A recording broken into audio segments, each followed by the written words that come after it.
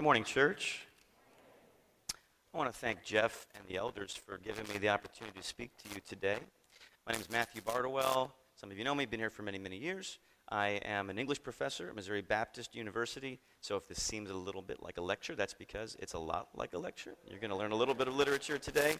I can't help myself, but you also get a lot of Bible. So if you want to open with me to 1 John, we'll spend most of the time in that book and kind of leafing back and forth a little bit, and I've got some slides here. But let's bow and pray. Dear God, we thank you for this morning, and we ask you that your word would speak to us, that you would open our hearts to receive your truth, and that you would convict us and move us to love the truth and move toward it rather than love ourselves and stay where we are. It's in Jesus' name we pray. Amen.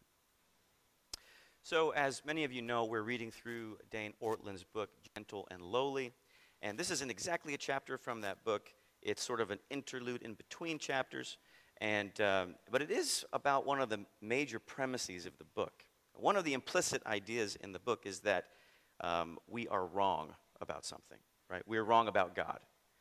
We're wrong about the way we view him. We're wrong about what he does and who he is. Otherwise, why write the book? Right? Where there's a correction that's trying to happen through that book. And that's a little funny because we really hate being wrong, don't we? Think about this. Here's a little thought experiment for you. When's the last time you had an argument with somebody and the argument ended with either of you saying, you know what, you're right. I was wrong. I am now persuaded by what you said. Why are we laughing about that, right? That's such a rare thing. Think about, even Facebook arguments can count, okay? How often do you ever see that? Somebody, you know what? All this screed you just wrote me, I'm persuaded. It's very rare. Why do we hate being wrong so much? Well, I've got some unpleasant news for you this morning. Okay, bear with me. But here's what the message is about. It's about the joy of being wrong. But before you can experience the joy of being wrong, you have to realize that you are wrong. You're wrong about something. And it's important, okay? It's not a little thing.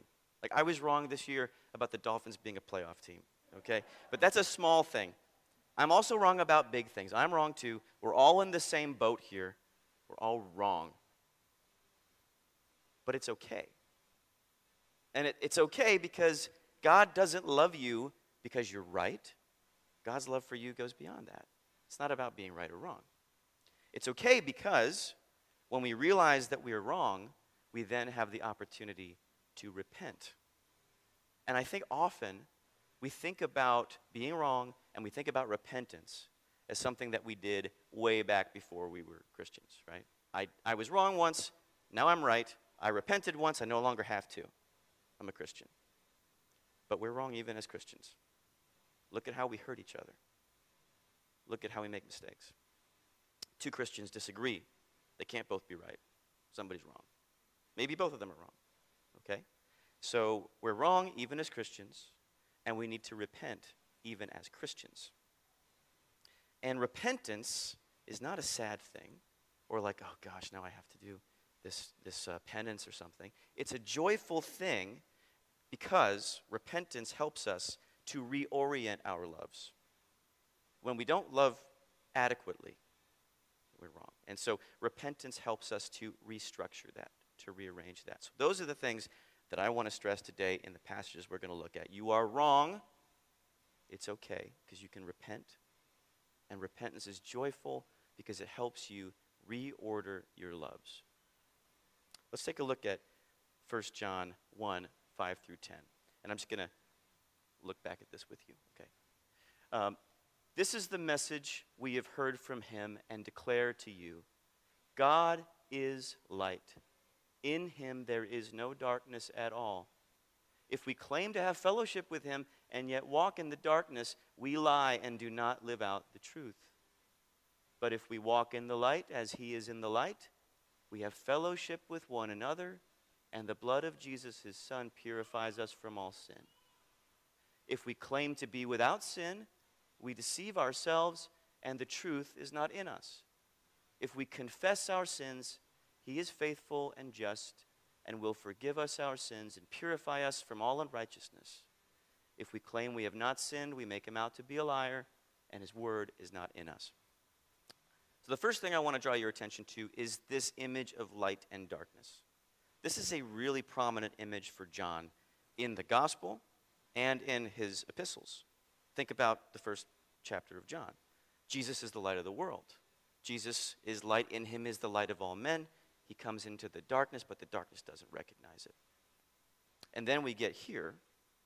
We must walk in the light and not walk in the darkness. Those are our two choices. We walk in the light, we walk in the darkness. But what do those things mean? What is the light and what is the darkness? I think sometimes when we gloss over this quickly, perhaps out of context, we think the light is always doing the right thing, right? Stay on the straight and narrow path, don't sin, and you're walking in the light. It doesn't seem to me that that's what this passage is saying. Because why would it say in verse 7 that if you walk in the light, Jesus will purify you from your sin, right? The sin is implied. Now, John does not want us to go on sinning. And he will go on to say, I say this to you so that you will not sin, but if anyone does sin, Jesus will forgive you when we repent, when we walk in the light. So walking in the light and walking in the darkness seems to be placed on this spectrum of acknowledging what we do wrong so that God can forgive us. Look at the passage in verse 8. If we claim to be without sin, we deceive ourselves and the truth is not in us. So the darkness then seems to be aligned with the claim that we are without sin. We walk in the darkness when we claim we're not wrong. And also notice this passage here in verse 7 again, we have fellowship with one another. So there's something about the people of God that is the light. And this makes sense, right? Jesus is the light. He comes into the world. We are like him. He gives us his light. And then we, the people of God, shine that light into a dark world that needs it. So when we walk in the light, we have fellowship with each other. It is a constituting thing that makes us God's people. The admission that we are wrong is an essential feature of what it means to be God's church.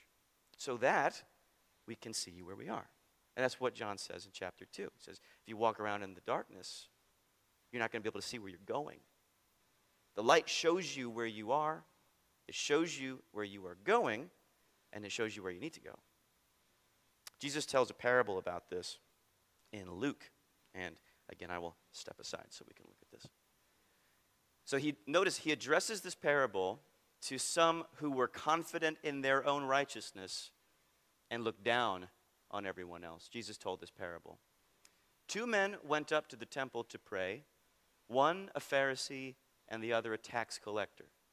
The Pharisee stood by himself and prayed, God, I thank you that I am not like other people, robbers, evildoers, adulterers, or even like this tax collector.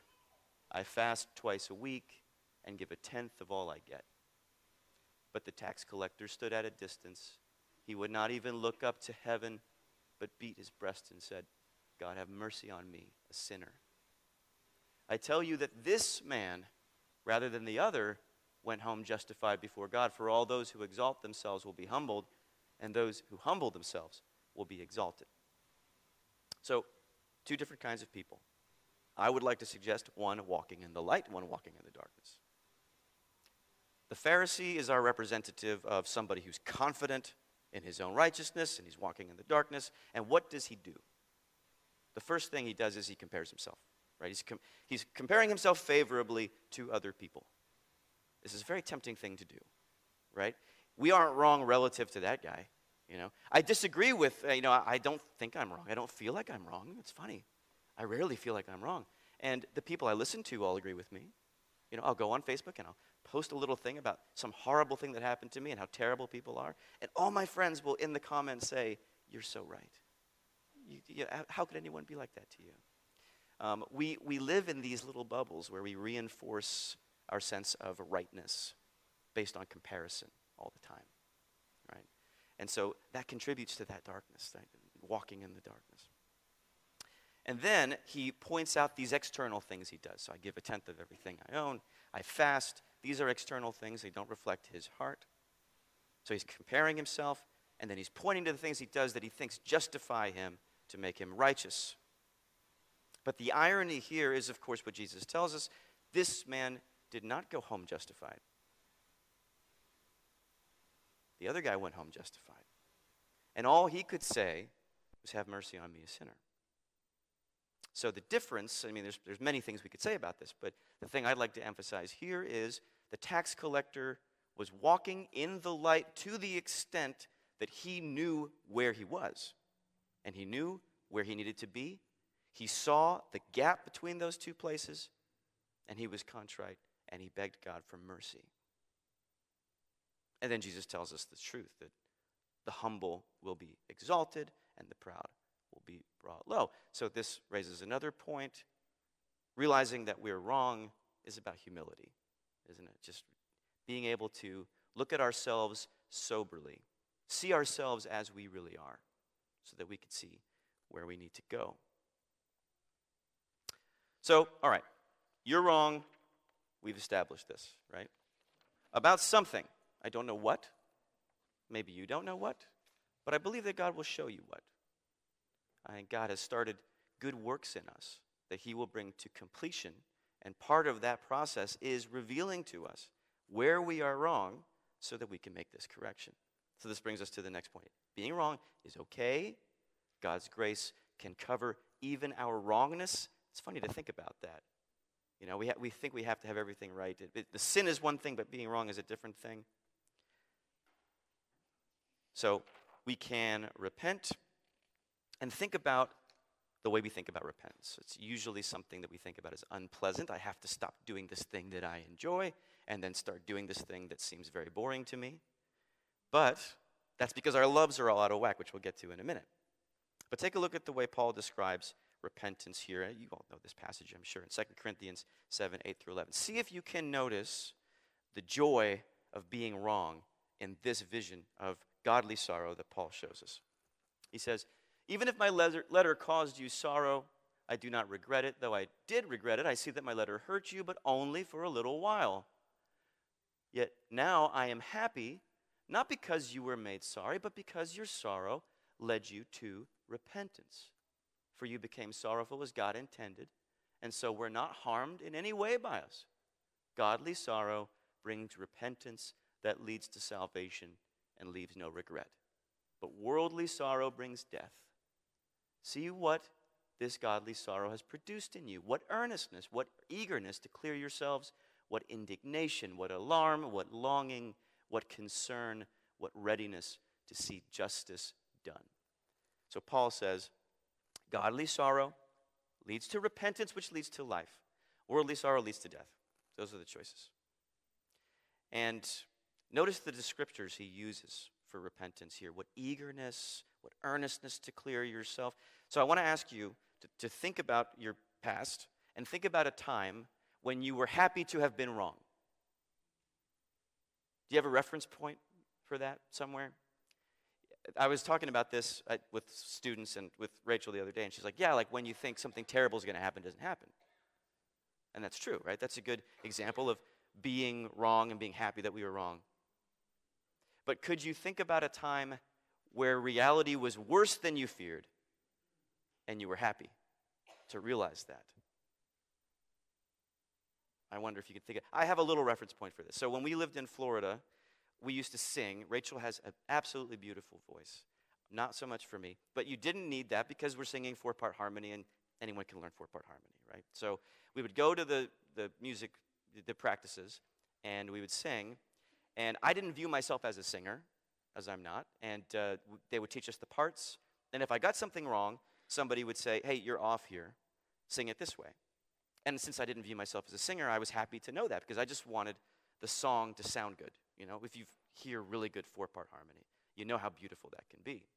But then some folks who did see themselves as singers would be a little put off by that because they didn't want to be wrong. Their identity was wrapped up in it.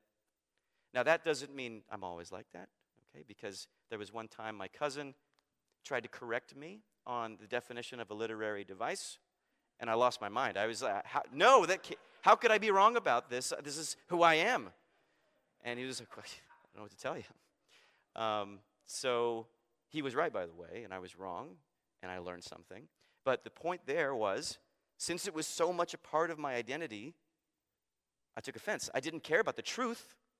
I cared about myself, and I wanted to be right, and I didn't want to learn the thing that was actually the real way of thinking about it. So the joy of being wrong, I think, and the repentance that we get from it will come when we don't have our identity so caught up in whatever it is we need to be right about, and we can see the truth and love the truth more than we love ourselves. So here's another hopeful thing. Okay, I know I've told everybody in this room that they're wrong, but I'm wrong too, remember? And so here is a passage in 1 John 2, 7 through 8. I think there's hope here. Let's see if we can find it. Dear friends, I am not writing you a new command, but an old one, which you have had since the beginning. This old command is the message you have heard. Yet I am writing you a new command. Its truth is seen in him and in you, because the darkness is passing and the true light is already shining. So remember what John's image of this light is. It is Jesus. Jesus comes into the world and he shines his light, and that light is in us. It's the light of mankind. And as God's people, we shine that light as well. And the promise here is that the darkness is passing. The true light is already shining, and will get stronger and will overwhelm the darkness. So, that repentance will lead to beautiful, beautiful things for us when we accept it. And I think that could be this moment where you would be happy to have been wrong, because you will know now the right thing to do, and you will have corrected something that is life-giving to you. Okay, so here's the literature part, and I want to move on to this last point. So we said we're wrong. We said it's okay because we can repent, and then we lastly said repentance can help us reorder and restructure our loves. And so I want to share a little bit with you about this story that I read with my students every semester. It's a Russian story by Tolstoy. It's called The Death of Ivan Ilyich. Anybody ever read it? Ah, my wife has read it. Oh, I'm so proud. Well, you're going to get a little bit of it today, and it's a good holiday read, so you might as well read it. Okay, so before that, let's just establish this idea of ordered loves.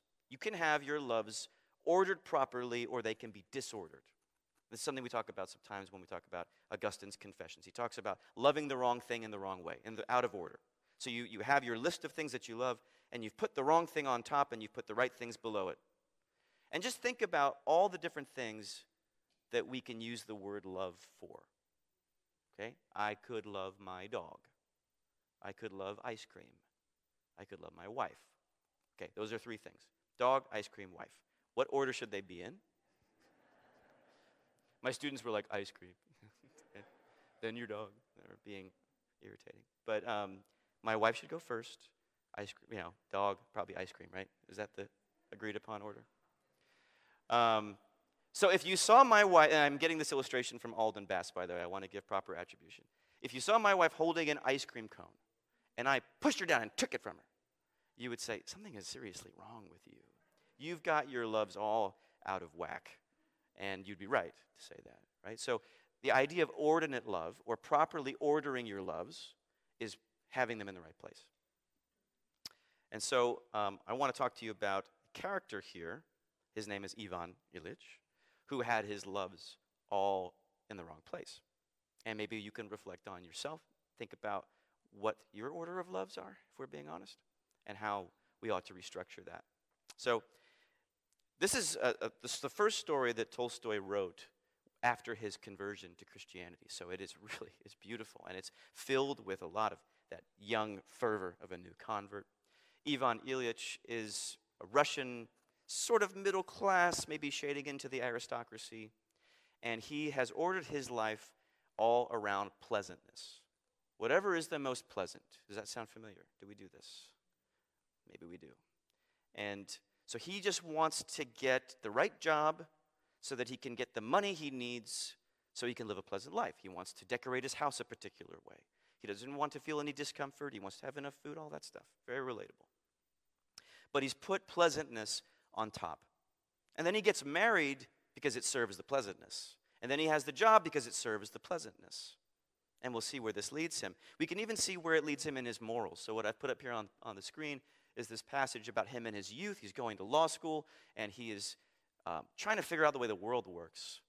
So it says, at law school, he had done things that previously had seemed to him quite vile, and he had filled him with self-disgust when he did them. But later, seeing these things were done by people in high positions and were not thought by them to be bad, he didn't quite think of them as good, but completely forgot about them and wasn't at all troubled by memories of them. So notice what Ivan is doing. He's comparing himself, right? So he wants a certain sort of lifestyle. He sees the people who have that lifestyle, and, well, I'm doing these things I feel guilty about, but I also see the people who have this lifestyle that I want doing them, and they can still have the pleasantness. So why shouldn't I do them? It's really okay. It doesn't inhibit me. It doesn't stop me from getting what's on top. That is that pleasantness.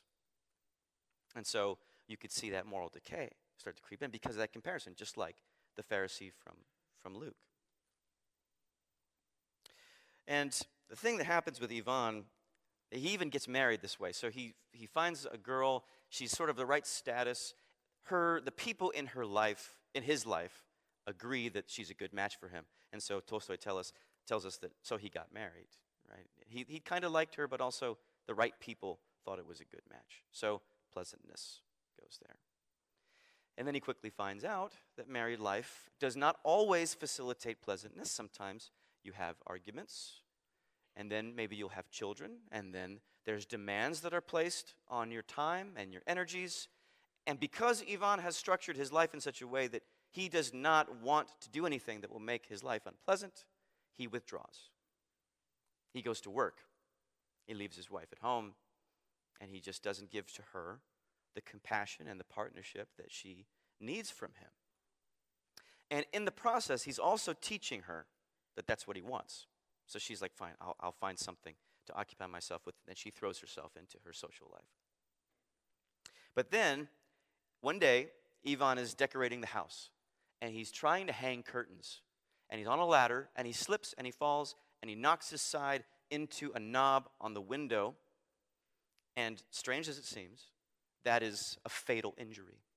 He injures something inside him that only gets worse and worse. Now, Tolstoy uses this as a symbol for mortality, right? It's not a sickness that he's going to get better from. It is death. It is mortality, which we all will have to face. And so there's no getting rid of it. It starts as a nagging pain, and then it builds, and it ruins the pleasantness. It takes away all of the things in his life that he had ordered the way he had put it, pleasantness and the job and all of that. And he begins to demand compassion from people, but he's already taught them that that's not the way the relationship works with Ivan Ilyich. So they have no compassion for him. And then he starts to grapple with this reality of his own death and how he's distracted himself from things that are really important. And here's what he says next. But if I could just understand why, that too I can't. I might be able to explain it if I said I had lived not as I should have, but it's impossible to admit that, he said to himself, remembering all the lawfulness, all the correctness, all the decorum of his life. It's impossible to admit that now, he said to himself, grimacing with his lips as if anyone could see this smile and be deceived by it. So really the alternative to being honest about being wrong is not actually being right. It is just self-deception. You're just deceiving yourself. In this case, Ivan has cultivated his life around this for such a long time that even as he's lying on his couch, thinking through this in his mind, he smiles like an everything is okay smile for nobody. There's nobody there to see it. The only person he's deceiving is himself. And I think it's very interesting to wonder why he says, if only I could admit that I had done something wrong, then I could understand why I'm dying. But he can't understand that. It's an interesting connection. Here's another one. So Ivan begins to die, actually, like he's in the death throes of his life. And he starts to let those distractions fall away. and really contemplate things. And he does experience this little moment of repentance, this little moment of grace at the end of his life.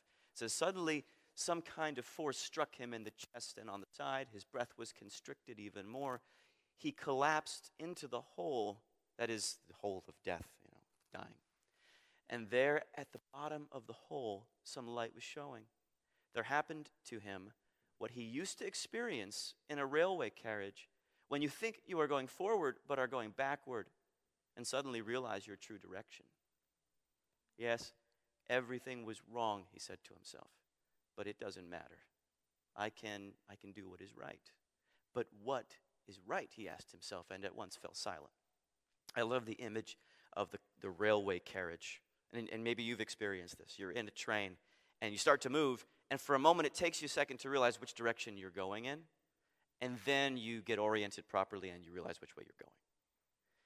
That's what walking in the light is, isn't it? It's that reorienting moment. Repentance is that reorienting moment that shows us where we were really going all this time and the proper direction. And that's what he's experiencing here. He admits in this moment, yes, not just some things were wrong, not just minor things were wrong, everything was wrong. But it doesn't matter, I can still do what is right. So, what is right? In this moment, he goes through this terrible agony of death, and his son and wife come into the room, and he sees them weeping, and his son, he's kind of flailing in his pain. His son catches his hand and kisses his hand. So there's a moment of grace for Ivan as he's dying. Ivan looks at him, and it all kind of clicks into place here.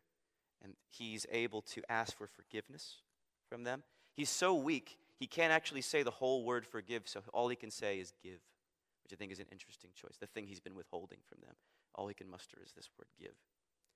And then he lets go, really. He stops fighting his mortality. He stops fighting the truth.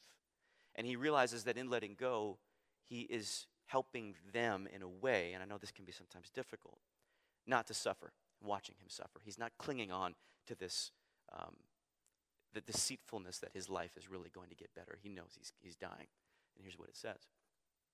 After he does that, he searched for his old habitual fear of death and didn't find it. Where was death? What death? There was no fear because there was no death. Instead of death, there was light.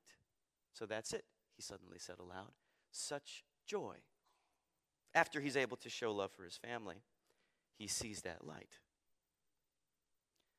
And I think it's really interesting to think about him saying to himself, there is no death as he's dying, right? So what could he possibly mean by this? He is dying. It's not a metaphor. He's really dying in real life. But he says there is no death. All that remained was light. Well, I'm going to show you what I think about this, and I'm getting this from a book by Karen Swallow Prior. It's called On Reading Well. Excellent little book on the moral components of literature. Take a look at this passage from 1 John. For this message is the message you heard from the beginning. We should love one another. Do not be like Cain, who belonged to the evil one and murdered his brother. And why did he murder him? Because his own actions were evil and his brothers were righteous. Do not be surprised, my brothers and sisters, if the world hates you. We know that we have passed from death to life because we love each other. Anyone who does not love remains in death. So we've said we're wrong. It's okay because we can repent. Repentance helps us to reorder our loves, to rediscover what the proper order of those loves should be. But think about this passage. What does it mean when John says, we know that we have passed from death to life because we love each other? That's what Ivan is experiencing. He knows he's dying, but really there is no death. There's just the light of Christ, the light of the people of God, connecting that all together with what we've already said. And here's what Prior says. She says that love, and not just niceness, okay? It's not just like being nice to people. We're talking about love, a real self-sacrificial, the love of God for us, that died for us, and that was resurrected for us so that we could be resurrected. That kind of love shows that we are not just moving towards death, that there is something else. And why would it do that? Because it doesn't come from us. It doesn't originate with us. We can't love that way naturally. That love, if we show it, has come from God. It's supernatural. It's divine. If it's in us, it could only be there because it was put there by God. And if that's true, then we have passed from death to life, haven't we? And for Yvonne says the same thing. There is no death, there's only light.